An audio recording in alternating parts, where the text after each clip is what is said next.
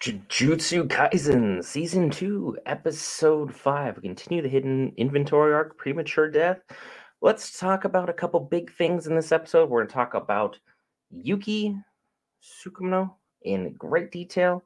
We're going to talk about Hibari. We're going to talk about Nanami. And we're going to talk about the importance of everything that just transpired involving Fushiguro, or Megami, just to make things easier for everyone there. But we'll do that after the opening.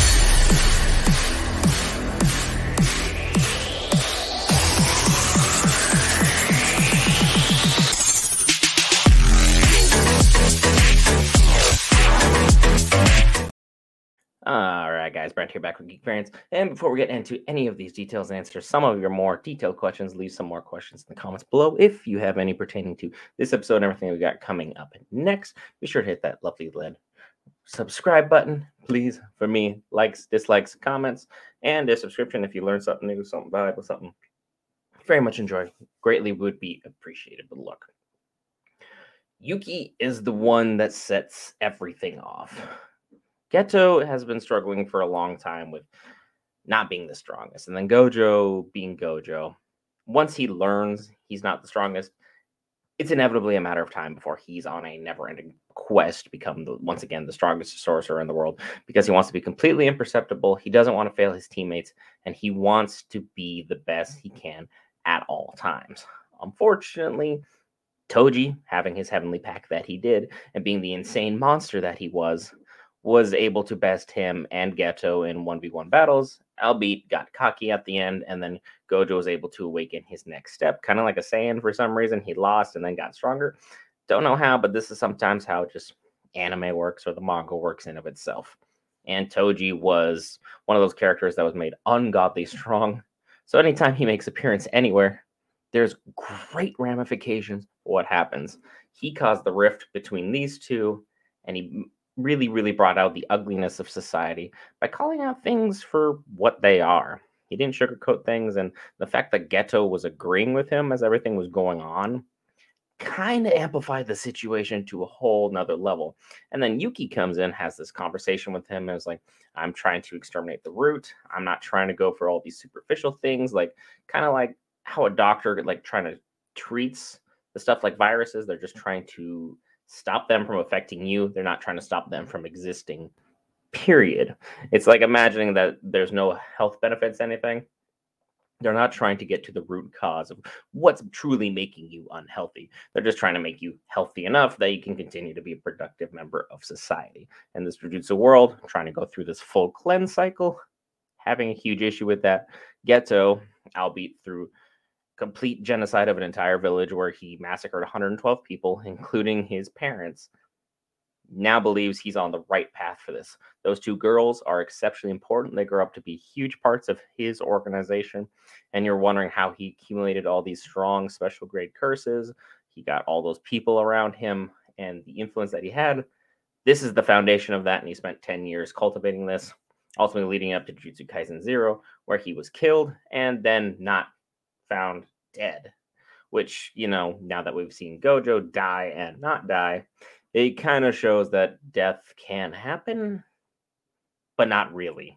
It's a weird thing here. There's a lot of interesting dynamics involving cursed energy going on, and even the writer Gigi Akutami has said that at times it's hard to create a universe like this, but he did a phenomenal job. Now, let's talk about Hibari. He was seen for maybe 2 to 5 minutes of that episode, and you're like, who the heck is Hibari? Great question. Hibari was just an underclassman to Geto and Gojo. That is basically all he was. But he was a source of inspiration. He was a source of light. He was a source of warmth. He's that person that rallies the team together through positivity, through jokes, laughter. He makes tough situations easy to deal with. If you've been in any team sports or you've done any activities, you hang out in groups, you can easily think mentally who that person is around you, that when they are just on one and feeling great, the vibe is fantastic. People are having a good time. People are feeling great about themselves. He's just one of those people that wants to do good for the sake of doing good, not because he has to, not because it's part of his job. It's because what in his heart he truly believes he should be doing. And his death shook everyone to their core. Nanami was his person on this mission. Nanami ended up leaving the Jujutsu High world because of what transpired in this mission. The kicking of the chair was just the beginning of the groundwork for what was happening there. Nanami got whole disalienated with, well, he just became alienated with everything that was going on. He didn't like the politics. He didn't like how things were planned out. He didn't like that they were sent out to do a mission that they weren't flat out strong enough to do. And ultimately, it cost Hibari his life.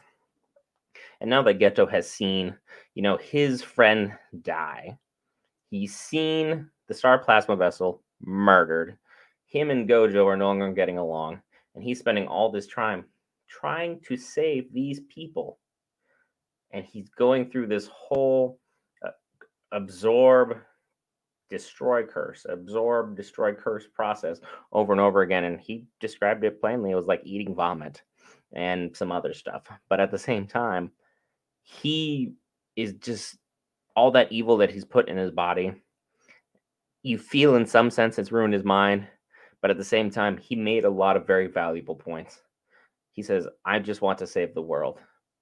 But his way of saving the world, as is basically every villain in every show ever, is usually through the mass extinction, genocide, or wiping out of a person, race, religion, etc., etc., etc.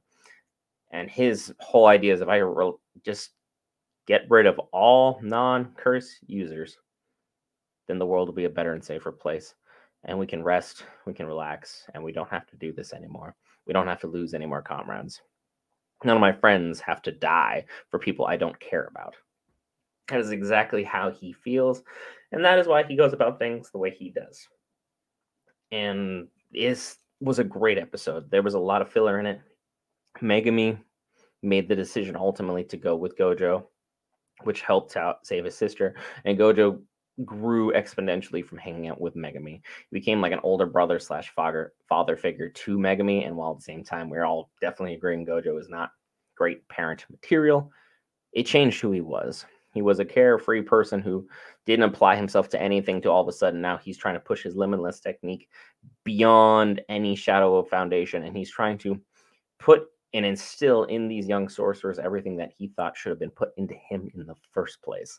So now that he's instilling his morals, his beliefs, his ideologies, and everything onto the next generation, when he goes and when everyone else follows him after, they'll be able to instill those same beliefs and pass it on and on and on in this terrible world of politics, money, the Zenin clan, everything going on behind the scenes drama with the Jujutsu higher ups, and so on and so forth within the Jujutsu world.